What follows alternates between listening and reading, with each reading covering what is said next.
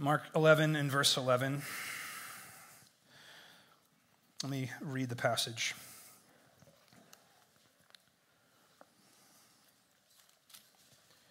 It says this, he entered Jerusalem and went into the temple. And when he had looked around at everything as it was already late, he went out to Bethany with the 12. And on the following day, when they came from Bethany, he was hungry. And seeing in the distance a fig tree in leaf, he went to see if he could find anything on it. When he came to it, he found nothing but leaves, for it was not the season for figs. And he said to it, "May no one ever eat fruit from you again." And his disciples heard it. And they came to Jerusalem, and he entered the temple and began to drive out those who sold and those who bought in the temple. And he overturned the tables of the money changers and the seats of those who sold pigeons. And he would not allow anyone to carry anything through the temple. And he was teaching them and saying to them, "Is it not written, 'My house shall be called a house of prayer for all the nations,' but you have made it a den of robbers." And the chief priests and the scribes heard it and were seeking a way to destroy him. For they feared him, because all the crowds were astonished at his teaching. And when evening came, they went out of the city. And as they passed by in the morning, they saw a fig tree withered away at its roots. And Peter remembered and said to him, "Rabbi, look, the fig tree that you cursed has withered." And Jesus answered them, "Have faith in God. Truly I say to you, whoever says to this mountain, 'Be taken up and thrown into the sea,' and does not doubt in his heart, but believes that what he says will come to pass, it will be done for him. Therefore, I tell you, whatever you ask in prayer, believe that you have received it, and it will be yours. And whenever you stand praying, forgive if you have anything against anyone, so that your Father also who is in heaven may forgive you your trespasses." This is God's word. You know, religion is only good religion if it works, right? Religion is only good religion if it works. We live in a smorgasbord. Don't really know. That word wasn't in my notes, but it just popped into my mind. We live in a smorgasbord of of religions, don't we? It's like, pick your one. I mean, there's hundreds of thousands, perhaps millions of religion options in this culture. And the question we have to ask of those religions is, do they work, right? Because religion is only good religion if it works, right? The other day I was walking downtown and I saw a car with a bumper sticker, and if this is your car, don't be too insulted. But it said on the back, what was it? "Kindness is my religion." And I thought, oh, that's cute, that's sweet. That's very, very, very nice. But my question immediately that popped into my head was, yeah, but does that work? Is that going to fix the world? Is that going to fix the problems that we're dealing with? Okay, let's just say everyone's kind. Let's just say everyone adopts the religion of kindness. So you can be kind, but cancer's still killing people. You can be kind, but floods and earthquakes and fires are still killing people, right? The world is still broken. The world is still systemically broken at a fundamental level, and just being kind isn't going to fix that, is it? Religion is only good religion if it works. Let me tell you a quick story. So 3 years ago when we moved here, we bought our house. We wanted to do some renovations. We had a little bit of money set aside to do that. And like any self-respecting man, I said, babe, we could hire a contractor to do the renovations, or I could go buy tools and I could do the renovations, right? Amen. Amen. Okay. So maybe you shouldn't clap, actually. Anyways. So I went with some money in my pocket, and I went down to Lowe's, and I was looking at chop saws, and I've always wanted a good chop saw, like, just in case you don't know what I'm talking about, that's what they sound like. Okay. Anyways, so I'm looking at chop saws, and I see the off-brand chop saw, because I can't afford, the name brand one with all the bells. And I noticed that the off-brand chop saw has all the features that I can't afford on the name brand chop saw. It's got double bevel action. It's got the rolling arm thing. I don't know what it's called. It looks super cool. It looks amazing. And yeah, it's made by Lowe's off-brand, but whatever. It's got all the features, right? So I took the bait and I bought the one with all the features because it looked really good. So I bring it home, I'm excited, I pull it out of the box, I start cutting boards, I start making a shelf, and I'm like, every board that I'm cutting is crooked. And I'm so mad at myself. I'm like, Sam, you idiot. You can't even cut a board straight. Like, this is why you shouldn't try to do projects by yourself, right? You can't even cut a board. I'm like, surely this next board, nope, crooked. Next board, nope, crooked. What am I going to do? Okay. So finally, I take a good look at the saw and I go, the saw's crooked. The saw is crooked. They sold me a crooked saw, right? No big deal. Put it back in the box, drive to Lowe's, say, hey, look, the saw you sold me is crooked. And they kind of looked at me like, no. And I'm like, I swear. It's crooked. Okay, give me another one. So they gave me the same exact saw, just a new one in a box. I said, great, this just got to be a one-off thing. All right, I bring it home, I pull it out, crooked saw, still, crooked boards, okay? And I'm thinking to myself, this saw has to do one thing. The fundamental function of this saw is to do what? Cut a board straight. So I don't care how many cool features it has. I don't care that it's double bevel. I don't care that it looks awesome. It doesn't cut board straight. So I bring it back. And the guy there was kind of like, well, it's past the amount of time since you bought the first one. And I'm like, I don't care. It doesn't cut the board straight. So he said, okay, sir. I didn't yell at him. I don't think I did. Maybe I did. But I'm just thinking, if a saw can't cut a board straight, what does it matter? There's no purpose, right? So here's the reality, okay? Good religion is only good religion if it works. And just because it looks good, just because it looks amazing, just because it has massive following, and just because it has a big building, and just because it has people that are excited about it, doesn't mean that it's working. Okay, are you with me? Now, you're going to see what I mean by this in this text as we go. We're going to learn in this passage that Jesus has zero tolerance for false religions. Did you know that? One of the travesties of our age, one of the most damning, blasphemous lies of our day, and it just makes me sick every time I see it on the back of a car, is this thing that says coexist.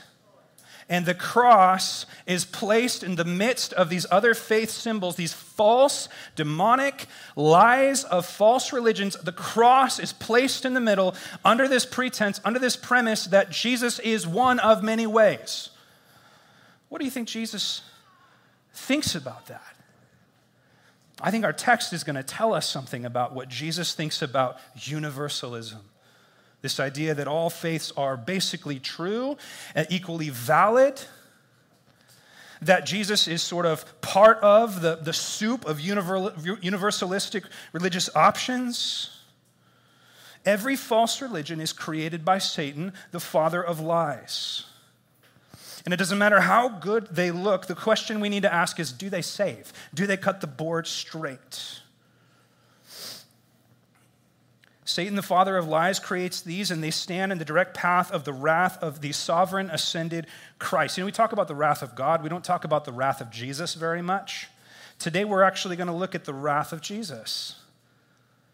He is wrathful. And we're going to see that in this passage. There is only one way of salvation, and Jesus is it. Jesus is not impressed with big buildings and good worship and eloquent teaching and large congregations and viral or massive movements. He's not interested in that. He is interested, he's interested in fruit. More specifically, the fruit of the Spirit. And Jesus in our text this morning is going to become a fruit inspector. He's going to examine the fruit of the religious system of the day. Now, there's nothing I need to say about our passage this morning to make it interesting, because it's just flat out interesting. Come on, Jesus curses a tree. What in the world is that? How many of you guys in the morning were just doing your devotions one time and came across that little nugget, right? You're like sipping your coffee like, oh, Lord, just give me a sweet reminder. And Jesus is like cursing a tree, and then he's freaking out and throwing a fit in the temple. You're like, what do I do with that? I'll get on Instagram and look for something encouraging, right? What is this all about? Why is Jesus doing this? What did this tree do to elicit Jesus' curse and judgment? What did this poor tree do that Jesus would react in such a way? What was going on in the temple that Jesus would explode with this rare glimpse of anger directed at the temple? What did the temple possibly do to elicit this kind of action from Jesus? Today, I believe we're going to see that in order for Jesus to bring true life, he must end all death, including dead religion. And every religion that is not sourced in Christ is dead, regardless of what it looks like, regardless of what kind of outward appearance it has. Jesus is the fruit inspector, and he is going to examine the tree of the religion of the day. Let's dive into it. So we're going to pick up in verse 11 of chapter 11, and I got to get a running start here. Last week we looked at what is called the triumphal entry. It's the moment where Jesus enters Jerusalem for the last week of his life. Passion Week it is called oftentimes. So he enters into through the eastern gate from the Mount of Olives, and this massive procession forms. And last week we examined what was that procession, where did it come from, why was it there? And what we found was that the people that were greeting Jesus were not necessarily authentic disciples. It was sort of a big show of hype, of shallow discipleship that sort of disbanded the second Jesus entered. Well, Jesus makes his way up to the Temple Mount, and we're going to start where the last week's text ends because they really tie together. We're going to start with this anticlimax of what happens when Jesus gets to the temple. After this large parade, he gets into the temple, and you would imagine that with the greeting he received coming into Jerusalem, he would receive an even greater greeting at the temple, because the temple is the place where God's presence is meant to be, and Jesus is the Son of God. So you would imagine he would get this great reception. But here's what happens. In verse 11, he entered Jerusalem and went into the temple. And when he had looked around at everything, as it was already late, he went out to Bethany with the 12. Now, Mark wants us to see that Jesus walks into the temple, and rather than cleansing it right then, he looks around, he surmises his surroundings, and then he goes home and prepares for the next day when he's fresh to come in and deal with what he sees in the temple. Now, what is Mark drawing the attention of our eye to the seeing of Jesus for? He wants us to see that Jesus is seeing something in the temple. Well, I would like to ask the question, what did Jesus see with his divine eye? When he walked into the temple and he looked around, what did he see? I need to paint the picture for you in order to understand the passage this morning. What did Jesus see when he walked in and looked around? He saw a few things. The first thing he saw was blatant rejection. Blatant rejection. They did not receive the king. They did not receive the high priest. They did not receive the prophet of all prophets. They rejected him with silence. He entered the temple, and they not only ignored him, they began to plot and scheme how they would kill him. So he saw blatant rejection. Secondly, Jesus saw a familiar place. Jesus grew up going to the temple. This was not the first time he had been there. In fact, the Gospel of John records the first time that he cleanses the temple. He spent much time in the temple, coming on pilgrimages year after year. Jesus was very familiar with this place. It's not as though it's the first time he's seeing it. Thirdly, Jesus is seeing a massive and impressive structure. Herod's temple. A little bit of backstory here. So after the Solomonic temple was destroyed by the Babylons, there was 70 years of exile. The Jews lived in Babylon. And then after that 70 years of exile, we read about this in Ezra and Nehemiah, a remnant of Jews was allowed to come back under the sovereignty of Xerxes, to come back and rebuild the temple. And we learn about that in the book of Ezra. And the temple was rebuilt, but it was small. It was insignificant. It was nothing like Solomon's temple. And then after that, some time passed until Herod the Great, who was this puppet king under the Romans, had a lot of money and built most of what we see from the first century in Jerusalem, if you've been there. He came in, he remodeled the temple. He remodeled the temple and he made it massive. He made it massive. He held no expense back. This temple was astounding. It was huge. It was a wonder of the ancient world. It was the crown jewel of Jerusalem. It was Israel's most impressive feature. When you came to Jerusalem, your mind would immediately, or your eye would immediately be drawn to this massive temple on the mount with its golden pillars, the sun gleaming off of it. It would suck the air out of the room. It was so impressive that later the disciples will point it out to Jesus and say, "Isn't this thing incredible?" The temple was the center of not only the Jewish religion, it was the center of Jerusalem and really the center of Israel. This is what Jesus is looking around at. When I was in Israel some years ago, they take you underground and they show you the foundation stones of Herod's temple, and they're literally the size of a school bus. And they're one solid stone. They don't even understand, really from an engineering standpoint, how they were able to get the stone into place without it cracking. This thing was huge. It was massive. Jesus also sees a bustling circus of people in chaos. Let me just remind you what I told you last week. 2.6 million people probably were in Jerusalem for the Passover feast. Okay, so it's swollen with guests and foreigners, and they're all coming for one reason, and that is to come to the temple to offer a sacrifice and in order to interact with God. And so the temple is bustling. It's like Disneyland on a holiday. It's just crazy. There's sounds of shouting and bargaining and animals, and there's smells of feces on the ground. There's hot, stagnant air from the Middle Eastern climate, and Jesus is taking it all in. He's seeing it all. But Jesus sees something else. He sees past the facade, he sees past the exterior, and he sees into what was really going on in the temple. So the temple was not a holy place. It was not a sacred place. It was not a righteous place. The temple was a money-making scheme. It was monopolized. It was a corrupt, monopolized racketeering operation that was soaked in greed and extortion. The Sadducees had the monopoly. They held the deed to the title. They were the high priesthood. So they used the temple. They pimped out the temple in every aspect of it in order to make money for themselves.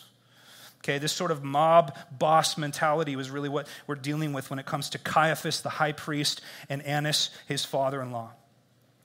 Because the Sadducees controlled the temple, the Romans allowed it because it was good money-making for them. There was taxes that happened on top of that. How did they make their money in the temple? Let me just give you a couple things. They made their money in the temple, first of all, by currency exchange. You guys ever been to a foreign country before? What do you got to do? First thing you got to do is exchange your money, and you're totally at the mercy of the person that you're exchanging your money at. You don't know what your exchange rate's going to be. And oftentimes you get ripped off. Oftentimes your exchange rate isn't good. So the temple wouldn't allow the currency of Rome, which was the common coin of the day, because it had a bust of Herod on it, and they saw it as potentially idolatrous. So for that reason, the temple money-making scheme would basically say you have to exchange your coin for Tyrian coin or Israeli coin at a very, very bad exchange rate. This was how they made their money. And of course, Rome would get their cut, Herod would get his cut, everything was taxed. Lastly, they would sell what were considered pre-approved animal sacrifices. So you're a pilgrim, you're coming into Jerusalem in order to offer your sacrifice. You bring your own lamb. Well, guess what? The line to get the priest to approve your sacrifice is so long that you can't stand in it. But guess what? There's a vendor over here that says, oh, we have a pre-approved lamb for you. Already been examined by the high priest. Oh, we have a pre-approved dove for you over here. Already been examined. So they would make it impossible to get a priest to approve your sacrifice. Therefore, you would be forced into this exorbitantly marked up animal that was pre-approved by the priesthood. Do you see what's happening? This is a mafia-esque operation. Okay, it's like when you go to Disneyland and you can't bring your own food in, then you got to spend $13 on a water bottle, right?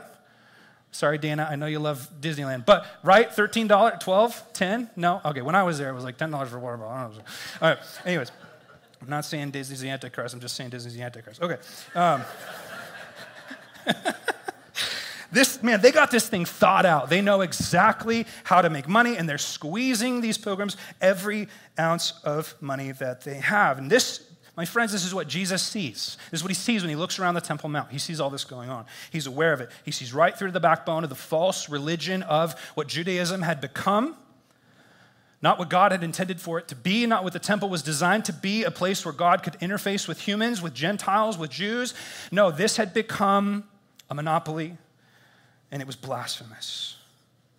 Verse 12, the most bizarre thing happens here. Jesus is going to parable dead religion. Look at 12. He says, on the following day, this is next morning, when they came from Bethany, Jesus was hungry. Now, just that little phrase right there is interesting, isn't it? Jesus is fully God, but he's also fully man. He has hunger, okay? It's the morning. He's got a big day ahead. He's going to be burning some calories. He needs some food. And there was a custom at the time that when you were traveling, that fig trees oftentimes would be something you could stop and grab a snack. Now, verse 13, by the way, this is I love road snacks. It's like my favorite part of trips. You get to stop at the little gas station and get like a jerky. And my wife and I are funny because like we feel when we're almost to Grants Pass, we're like, it's our last chance to get road snacks. And sometimes we'll stop like 20 minutes before Grants Pass and just get some because we can, okay. So Jesus, he's getting road snacks here. Okay, I digress. 12 through 14. On the following day, when he came from Bethany, he was hungry. Seeing in the distance a fig tree and leaf, he went to it to see if he could find anything on it. And when he came to it, he found nothing but leaves, for it was not in the season for figs. And he said to it, Jesus is talking to a tree. Can you just stop? Let that hit you. Jesus is talking to a tree. He said to it, may no one ever eat fruit from you again. And his disciples heard it. Now, what is Jesus doing here? Why is he cursing a fig tree? Why is he doing this? It's actually not as hard to figure out as you might think. See, Mark does this thing. Mark has this particular writing style. We've been getting to know it as we go through the book. He does this thing, some people call it the Markan sandwich, where he takes something and he puts the bread on either side of it, and that way whatever's in the middle is the point. So this idea of the tree, it comes up here, and then it's going to come up again in a few verses. And what's in the middle? The middle is Jesus dealing with the false religion of the temple. So whatever Jesus is doing here with this tree, the point has to do with the corruption and the judgment of the temple and the religious system of the day. Are you with me? What is Jesus doing here? Jesus is enacting a parable rather than telling a parable. Rather than Jesus saying, once there was a tree that was barren. No, Jesus is acting out the parable, and Jesus is acting as really the prophet here. So this is a very prophetic type of action that Jesus is taking. He is, of course, the king. He is, of course, the priest. And he is, of course, the prophet. So Jesus is illustrating something by the way that he's interacting with this tree. Okay, we need to understand that he is prophesying future judgment on the temple and on the religious system. Now, why does Jesus choose this tree? Why does Jesus choose this tree? Well, Mark tells us, if you look carefully. It says that from a distance, Jesus saw the fig tree, and the fig tree was what? Full of leaves. Okay, so from a distance, this tree looks healthy. It looks vibrant. It looks like it ought to be bearing fruit. Now, you might be saying, if you're a careful reader, yeah, but Mark told us that it's not the season for figs. So wasn't this kind of unfair? Is Jesus just throwing a temper tantrum here? I mean, this poor tree is not in season, so Jesus is punishing the tree for doing something that it's not able to do? Well, no, actually. And if you were a first century reader, you would understand this, okay? Fig trees, before the leaves would come and after the leaves would come, they would already be budding with these tiny little nodules, these tiny little pre-fruits that someone could come along and grab in their hand, typically in the springtime. They wouldn't bloom figs until the fall, but in the springtime, you could come and you could get a handful of these little snacks that would have some carbohydrates, probably some vitamin C, and Jesus knows that. Now, if there's leaves on the tree, there's most certainly nodules. Jesus sees it from the distance. He comes up and there's no fruit. What is that telling Jesus about this tree? It is the proverbial hypocrite. It is a false tree. This tree is putting forth leaves as though it is vibrant and holistically healthy and producing life, but in reality, this tree is a liar. And if you lived in the desert, you would understand that trees that don't produce fruit cannot exist. They take up water.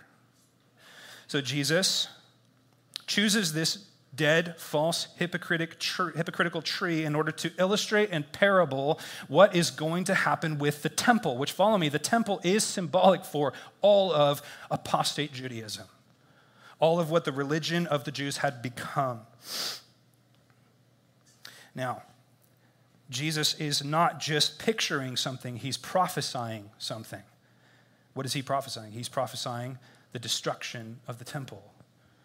Those of you that have studied history, within 30 to 40 years, 70 AD, the temple was destroyed. It was disassembled block by the Romans. That's why in Mark 13, in verse 1, it says, he came out of the temple, and one of his disciples said to him, look, teacher, what wonderful stones and what wonderful buildings. So the disciples are caught up in the amazing leaves of the temple. And what does Jesus say? 13 verse 2, he says, to them, "Do you see these great buildings? There will not be left one stone upon another that will not be thrown down." So Jesus is prophesying destruction on the temple itself. Go to Jerusalem and you will see it. It hasn't been rebuilt. There's one little wall, and they worship that one little wall. So this was fulfilled. Jesus is paraboling and he's prophesying the judgment of Judaism. Now, Jesus is not asking this tree to be more than it is. He's simply asking this tree to do what it's meant to do. The temple was never meant to be God's ultimate solution to relating with his people, but it was meant to be a temporary solution, and the temple was no longer operating under its purpose. So it needs to go. Every created thing was made by God, for God, and all things must yield to that eternal purpose. Do you understand that? God makes for the purpose of bearing fruit. God created man for his own glory. God created creation for his own glory. And creation needs to yield to that reality. Now, Jesus is going to act out what he just illustrated in one of the most interesting events that we see of Jesus. Up until this time, Jesus has only really done life-giving things. And now in this moment, Jesus is taking the life of a tree and he's about to really unleash his anger on this particular system. There's this misconception that really only the Father has wrath and that Jesus is the nice one and God the Father is the mean one. I would say that this text is going to say something different. Verse 15. They came to Jerusalem, and he entered the temple and began to drive out those who sold and those who bought in the temple. And he overturned the tables of the money changers and the seats of those who sold pigeons. And he would not allow anyone to carry anything through the temple. Okay, now to understand what Jesus is perturbed with, we need to understand what Mark is illustrating here. Okay, Mark is saying that Jesus is taking aim at the money changers. He's taking aim at those selling pre-approved sacrifices. He's taking aim on people taking a shortcut through the court of Gentiles because it was easier. Jesus, this average-looking, normal Jewish man, walks into the temple, this massive scheme, this massive operation that is controlled by the most powerful people in the land. He walks in and single-handedly shuts down the whole operation. In his humanity, he does that. Imagine someone, very average, let's say me, okay, just an average person, okay, walks into the Josephine County Fairgrounds.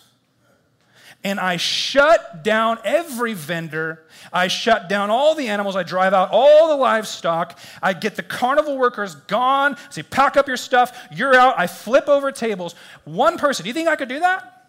I don't think so. Jesus shuts down the whole show. Lights out. Whole show. He drives out those buying and he drives out those selling. This is an Ezra-like prophetic moment where Jesus is violently flipping over tables and spilling all the money and the contents on the floor. Jesus is not gracious. He's not patient in this moment. He is flipping tables. He's not saying, "Excuse me, I would really like to make sure that I'm tolerant and that I'm inclusive and that I'm accepting of your scheme here. So could you maybe consider packing up your stuff and going?" No. He flips tables. He kicks baskets. He chases animals. And I would imagine he raises his voice. This is a side of Jesus we haven't seen. What could bring Jesus to the point where he is unleashing this kind of wrath? He's exploding with force. By the way, anger is only a negative emotion when it is unrighteous. Did you know that? I was reminded of a Peter Scazzero quote that out of his book, Emotionally Healthy Discipleship. He was talking about a time where he was praying for God to help remove his anger. And he succinctly felt the Father speak to him, "Which other of my attributes would you like me to remove?" I thought that was profound. Right? Which other of my attributes would you like me to remove? Anger is actually something God has. He is angry, but he is righteously angry. Our job as Christians is to be productively and righteously angry at what God is angry at and why God is angry at it. Now, the next verse tells us why Jesus is so infuriated both at the buyers and the sellers. It would seem to me to make more sense that Jesus would drive out the vendors, but why is he driving out the people that are just trying to be at the temple? Well, he tells us, verse 17. Now, he was teaching them and saying to them, "Is it not written, my house shall be called a house of prayer?" For who? For all the nations. But you have made it a den of robbers. Now, to understand this point, you need to understand the design, the layout of the temple. See, God was very kind to the nations. God was a missionary. God is a missionary. God has always had his eye on the nations. And the way that God designed the temple was this. He created the Holy of Holies that only the high priest would go into once a year. Then he created the holy place outside of that where the priests would enter and offer sacrifice or burnt incense or whatever the particular occasion was. From there, you had the court of the women, Jewish women. Then you had the court of the Jews. And then you had the outer court, which was referred to as the court of the Gentiles or the court of the nations. This was a space that God had created so that all people, those who were not part of ethnic Israel, those who were not part of the covenant community of God, could come in and interact with God and offer sacrifices to Yahweh. This is the place, this outer court, this is the place that these money changers, that these people that ultimately work for Caiaphas and Annas, the money-making scheme of the temple, this is where they've chosen to set up their vendors, their booths. In doing so, they have restricted and inhibited Gentiles from coming into this place in order to what? Pray. So the issue is that people could buy their sacrifice or change their money on the Mount of Olives, but instead they've chosen to do it on the Temple Mount. Why? Convenience. So the Gentiles, their space has been sold to the highest bidder. Their space has been given over to those looking to make money, and now the nations have no place to worship Yahweh. This infuriates Jesus because it infuriates the Father. Are you with me? This is about convenience. And the Jews at this point had become racist. They essentially were spitting in the face of God's missional attitude by desecrating his inclusive Temple Mount. God had made a place for the Gentiles, and the Jews who saw themselves as ethnically superior to every other race had said, forget the court of Gentiles, let's use that to make more money. Jesus is furious. And it's not as though he didn't know this. See, Jesus grew up seeing this injustice. He grew up seeing this racism, and he deals with it. Verse 18, and the chief priests and the scribes, that is the Sanhedrin, the 70 members of the council, heard it. Heard what? They heard Jesus taking their money. They heard it and were seeking a way to destroy him, for they feared him because all the crowd was astonished at his teaching. The nail in the coffin for Jesus is what? Money. It's money. He is now at a point where he is not only a thorn in their side, not only a pebble in their shoe, he is inhibiting their bankroll. He's got to die. Now, you think Jesus didn't know that that was going to be the nail in the coffin? Jesus knew this. He orchestrated this.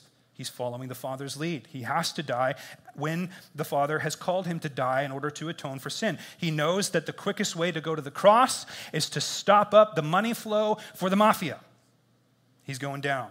He's got a target on his back. Verse 19. Now, when evening came, they went out of the city, and as they passed by in the morning, they saw the fig tree withered away to its roots. And Peter remembered and said to him, Rabbi, look, the fig tree that you cursed has withered. You see what Mark's doing here? See, the disciples may not have understood it at the time. What Mark is doing is he's sandwiching the idea of the fig tree on either end of the cleansing of the temple in order to show that the fig tree is symbolic for the dead religion of Judaism. It is cursed. How? From the roots up. What does that mean? It means that false religion is not redeemable. Okay, false religion doesn't need a tune-up. Islam doesn't need a tune-up. Buddhism doesn't need a tune-up. False evangelical Christianity doesn't need a tune-up. It needs to die so that it can find true life sourced in the new vine, Jesus Christ. Okay? Jesus is not tolerant of false religion. He is intolerant of false religion. He loves the nations. He loves the Gentiles. He loves the lost. He hates false religion. Why? Because he doesn't hate you enough to give you a gospel that can't save you.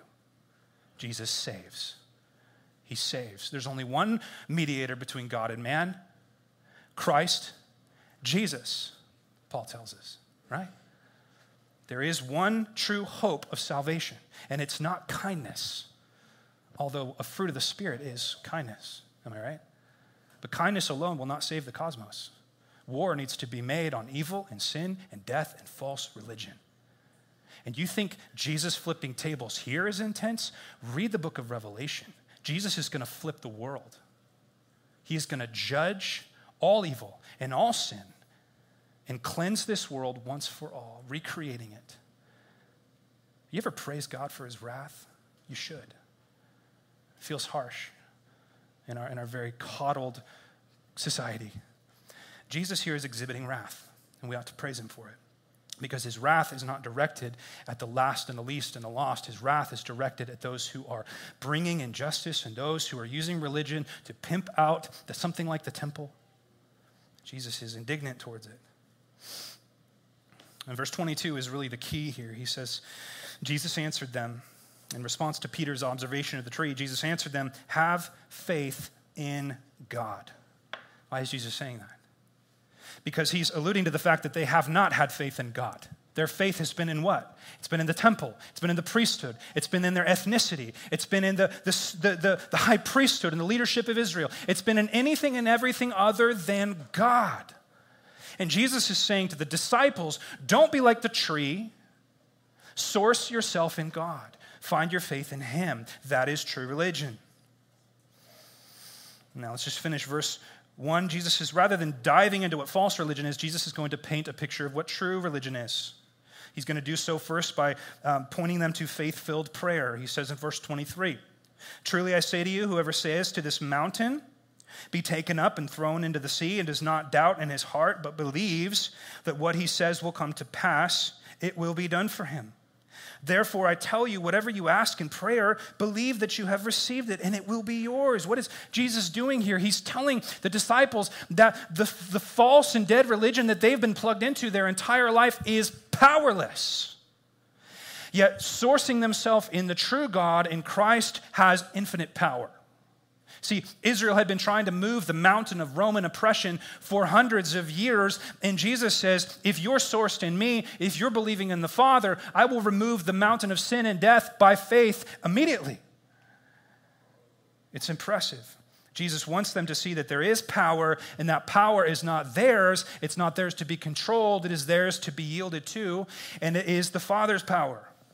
And then secondly, he says, faith-filled forgiveness in verse 25. Whenever you stand praying, forgive if you have anything against anyone, so that your Father also who is in heaven may forgive you your trespasses. So rather than drawing them to the false, phony, exterior, superficial religion of the temple, like the Pharisees who would stand in public making sure everyone could see them pray and how long they would pray and how much they would give, he would say, go do the private work that pleases God, which is to go forgive your brother in secret.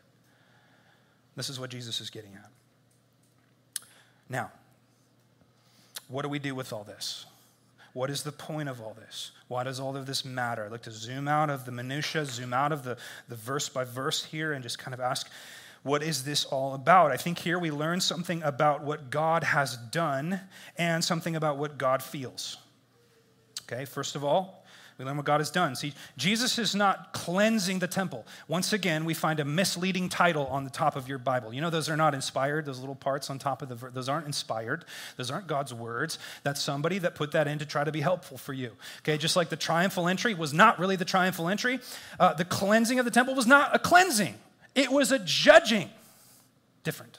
It was a prefacing of the ultimate destruction and end of the religion that the Jews had been following. Not the true religion that Yahweh created, the false religion that they had replaced it with. Jesus is not cleansing, he is judging, and he is replacing. You see, Jesus has come to become the new temple. He is the foundation. This is New Testament Theology 101. He is the foundation stone of that new temple. And who is the living stones of that temple? You and I. Okay, he is the foundation stone and the capstone. We are the living stones. Everything you need to know about what Jesus is doing here is found in John chapter 15. I'd encourage you to go read that later.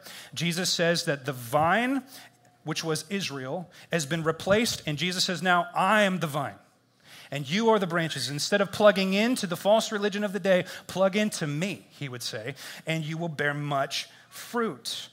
Jesus tore the veil on the temple, and the Gentiles no longer had to come to the court because the Spirit of God got out to the Gentiles. Who was the first person to recognize that Jesus was the Lord? It was a Gentile, the centurion, right? The second that Jesus atoned for sin, the Spirit of God was released on the nations. We don't have to go to some place now. The Spirit of God has come to us. Here we are, Grants Pass, Oregon. Praise God.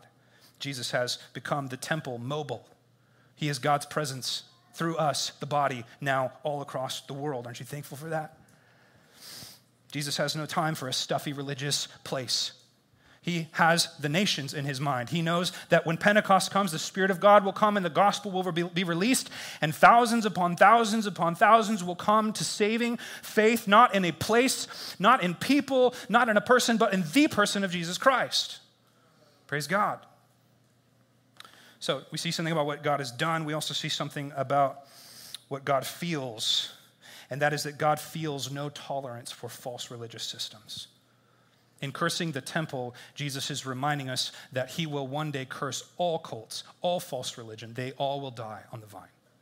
There is only one true place for life. Now, what I'd like to do with my last 5 minutes is think with you just briefly about what false religion is. This text, I believe, calls us to examine ourselves. We should look at this text and we should think, okay, what should this make me think about the religion that I'm sourced in, the religion that I'm looking to? We need to examine ourselves. We need to examine our church. Okay, so let's do that. Let's spend a few minutes. Let's just think about, is Philippi, or is my life, you can say, is it fruit or is it foliage? Because here's the thing about religion, right? We're really good at making it look good. But Jesus doesn't really care about any of that. He doesn't care. He's not impressed. So let me give you 5 things about false religion that I think are going to bring some clarity and some good questions that will come with each. First, false religion elevates place, power, and particular people. Have you ever noticed that? False religion elevates place and power and particular people. We see this in the text. The false religion that Judaism, that the Jews had clung to was centered around a holy place and holy people and holy power.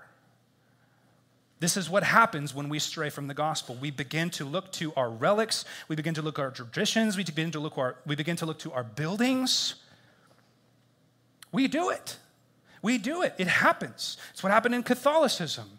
We needed a system reset. We needed Martin Luther to come along and say, you're worshiping the Pope. You're worshiping the relics. You're worshiping your buildings. You're saved by grace, by faith. We needed a system reset. See, here's what happens, right? Churches start out healthy because they have the gospel, and the gospel is the focus, and Jesus is the focus. But over time, we start to be given the gift of infrastructure, and the gift of buildings, and the gift of success, and the gift of gatherings, and the gift of influence, and the gift of websites, and the gift of multi-sites, and campuses, and cameras, and everything. And what happens is we start to look to those things instead of the source of life. Every church struggles with it. This is one of the reasons we believe church planting is so necessary. Because church planting detaches us from the stuff and it makes us have to abide in Christ. What do we have as Christians? We have the gospel. What more do we need? Thank God we have a place to meet. It's great. Thank God you're sitting in a chair. Great. Take it all. I don't care. It's the gospel that transforms lives. It's not this space. It's not this sound system. Guys, look at me. Don't let me forget that. Because churches all across the West are forgetting it. Spending thousands and thousands and thousands of dollars to create places, to create feelings in people, and forgetting that what we really have to offer is the gospel and the gospel alone. Number 2, praise God, praise God. I love the golf clap.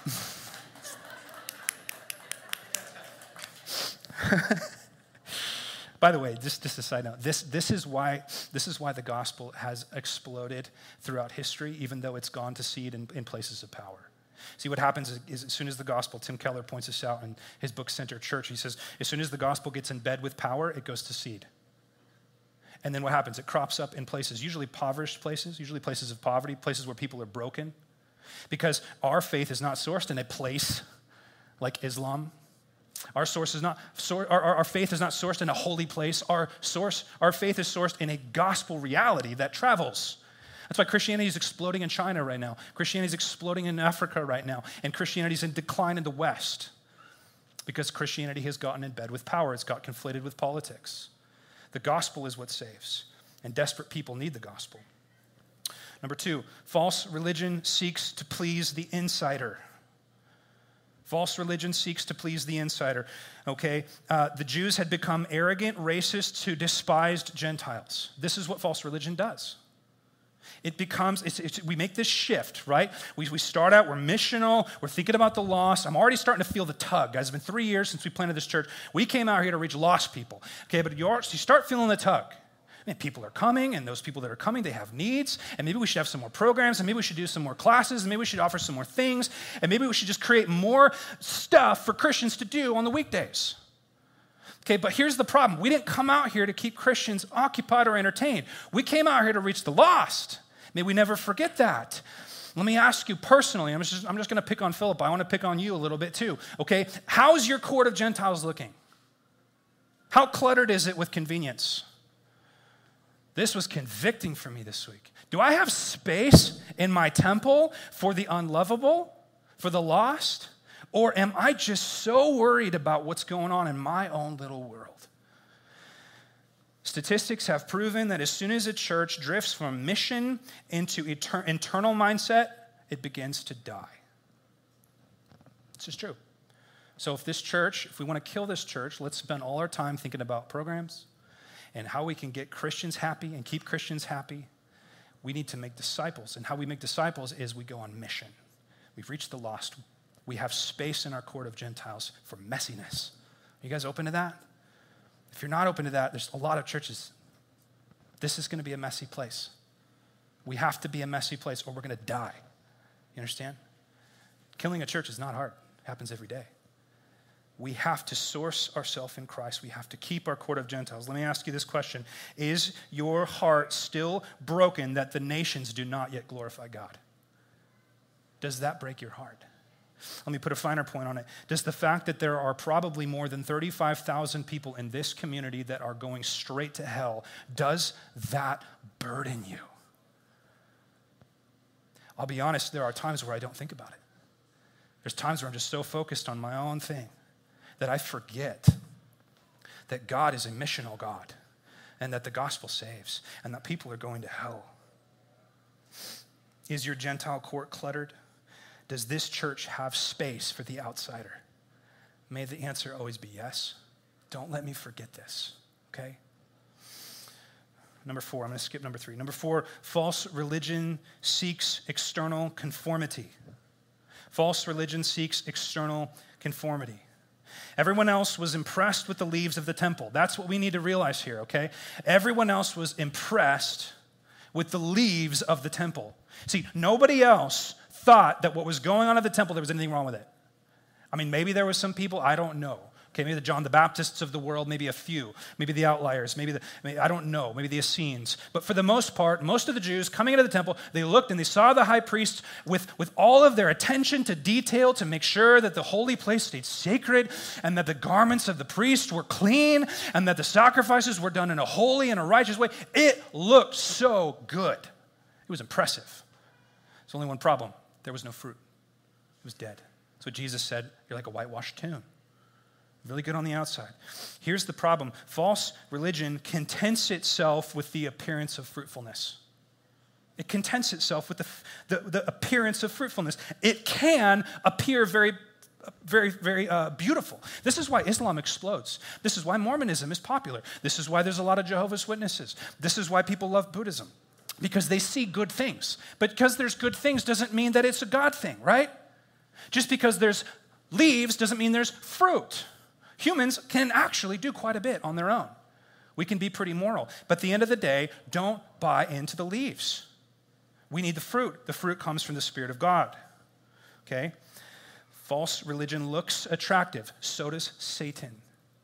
He is the father of, he's the father of false religions. He is the angel of light. Is it any mistake that false religion is attractive to humans? Of course it's attractive. Where do you think it's coming from? Now, let me say this, and say this carefully. False religion is always exposed, okay? It's always exposed, and when it is exposed, it is always steeped in scandal. It's always steeped in scandal and cover-up. Because, listen, because it values its own appearance over the sanctity of God. At the heart of false religion are people that care more about how we are viewed than how God sees us and the sanctity of God's name. That's false religion. So I ask you this. Is your sin grievous because of the social cost or because of the comfort cost or the comfort lost? How much attention and repentance do you give to your internal thoughts and your internal motives? Let me put it this way. Are you content with leaves? Because leaves give the appearance of righteousness, and people will praise you for those leaves. They're happy to let you have leaves. And your wicked, fallen soul is happy to just produce leaves, to just do the righteous things, to just go through the motions. God is not interested in your leaves. He's interested in your fruit. Well, Sam, how do I get fruit? Read John 15. Abide in the vine. It's not your fruit, see? It's his fruit. You don't produce fruit. He does it. You're just a tube. You just hold on. He, the Spirit of God, produces the fruit through you. You cannot produce fruit without him, without the vine, okay? Are you willing, this is a hard question, are you willing to destroy your reputation if it means his name will remain sanctified? And the answer to anyone in false religion is no. Are you willing to destroy your name in order that his name might be glorified? Only the gospel can produce that kind of honesty. And number 5, in closing, false religion celebrates external productivity. False religion celebrates external productivity. The temple was bustling with activity. It looked so successful. It looked so fruitful. And Jesus is emphasizing to them, I'm not impressed. Prayer is what impresses me, Jesus would say. Dependent prayer. See, false religion begins when you think more about what you will do for God than what God has done for you. Are you with me? You start focusing more on what you're going to do for God than what God has done for you and what God may be doing through you. And you are a breath away from dead false religion. Because every dead false religion at its core is about doing. Because as humans, we love that. I preached a sermon a few weeks ago about the drug of doing. We love to do. Why? Because we're prideful. And when we do things, we get the credit. We love and we are able to produce much leaves. God cares nothing for your leaves. He's not interested. We prefer leaf production, and we live in a day where leaf production is easy, isn't it? 4K cinematography, Instagram filters, just hit a button. Man, it's so easy to look like we're fruitful. It's so easy to post a picture with your perfect little family, knowing that 15 minutes ago you were screaming at your kids. It's so easy to put out leaves. Now, hear this. Hear this, this is important. Jesus didn't curse the tree because it was fruitless. Jesus cursed the tree because it was a hypocrite. Do you understand me? Jesus is not going to curse you because you're not bearing fruit. Jesus is saying, be honest, source yourself in me, and you will bear fruit. He says in John, those who are not bearing much fruit, he prunes them so that they can bear more fruit. The sin of the false religion of Judaism was hypocrisy. They wanted people to think they were bearing fruit. And in reality, they were not. And I'll say this again. This is a quote from our speaker at Man Camp. He said, fruit is not something that we get from God. It is God. It's not that God gives us kindness. God is kind. And when God is manifest in our lives, kindness comes out. So the goal is not to produce fruit. It's to be connected to him. And when you're connected to the kind one, the patient one, all the fruits of the Spirit are, in essence, the identity of God the Father. So I ask you these questions. Are you seeking to do things for him, or are you seeking him? Are you seeking to get things from him, or are you seeking to get closer to him? Are you content with producing leaves? And I want to invite you guys this week to examine that. Where have I fooled myself into thinking that I'm fruit-bearing when in fact I'm just putting on a show? And the really scary question, are you content to put on a show? Are you content for others to think you're righteous? Are you content for others to think that you are fruit-bearing? And are you willing to let the kind Jesus interact with your soul? Remember, if you're a believer, Jesus isn't flipping over your tables. That's not how he deals with you. If you're a believer, Jesus is kindly working in your heart and in your soul. He reserves his wrath. Listen to me. He reserves his wrath for those who are his enemies. If you are in Christ, you are not his enemy, you're his son. He removes the idols of your heart kindly. Sometimes he has to yank a little bit. He does not flip the tables of your heart because you're his kids. So I challenge you this week to examine your fruit. I challenge you this week to look at your saw. Is it cutting straight? Is it able to save? Is the gospel that you're believing, is it a saving gospel? And I don't just mean the gospel you confess, I mean the gospel you believe. See, you might confess one gospel and believe another. The gospel that you're subscribed to, the gospel that's filling your screen, the thing that you're looking to answer the problems of the world, is it able to save or is it dead? Ask yourself this question. Amen? Let's pray. Ryan and Kaylee, you guys can come up. Father, thank you so much once again for your word. Lord, thank you so much for hard texts like this that remind us that though you have such kindness, Lord, you also have a side of severity. And Lord Jesus, I'm thankful for your wrath because your wrath will eliminate and eradicate death and evil and sin in this world. And one day we will greet a new heavens and a new earth that is free from pain, from injustice, from sin, from darkness. Because Jesus, you are fixing, you are saving, and we are thankful for that. In Jesus' name, amen.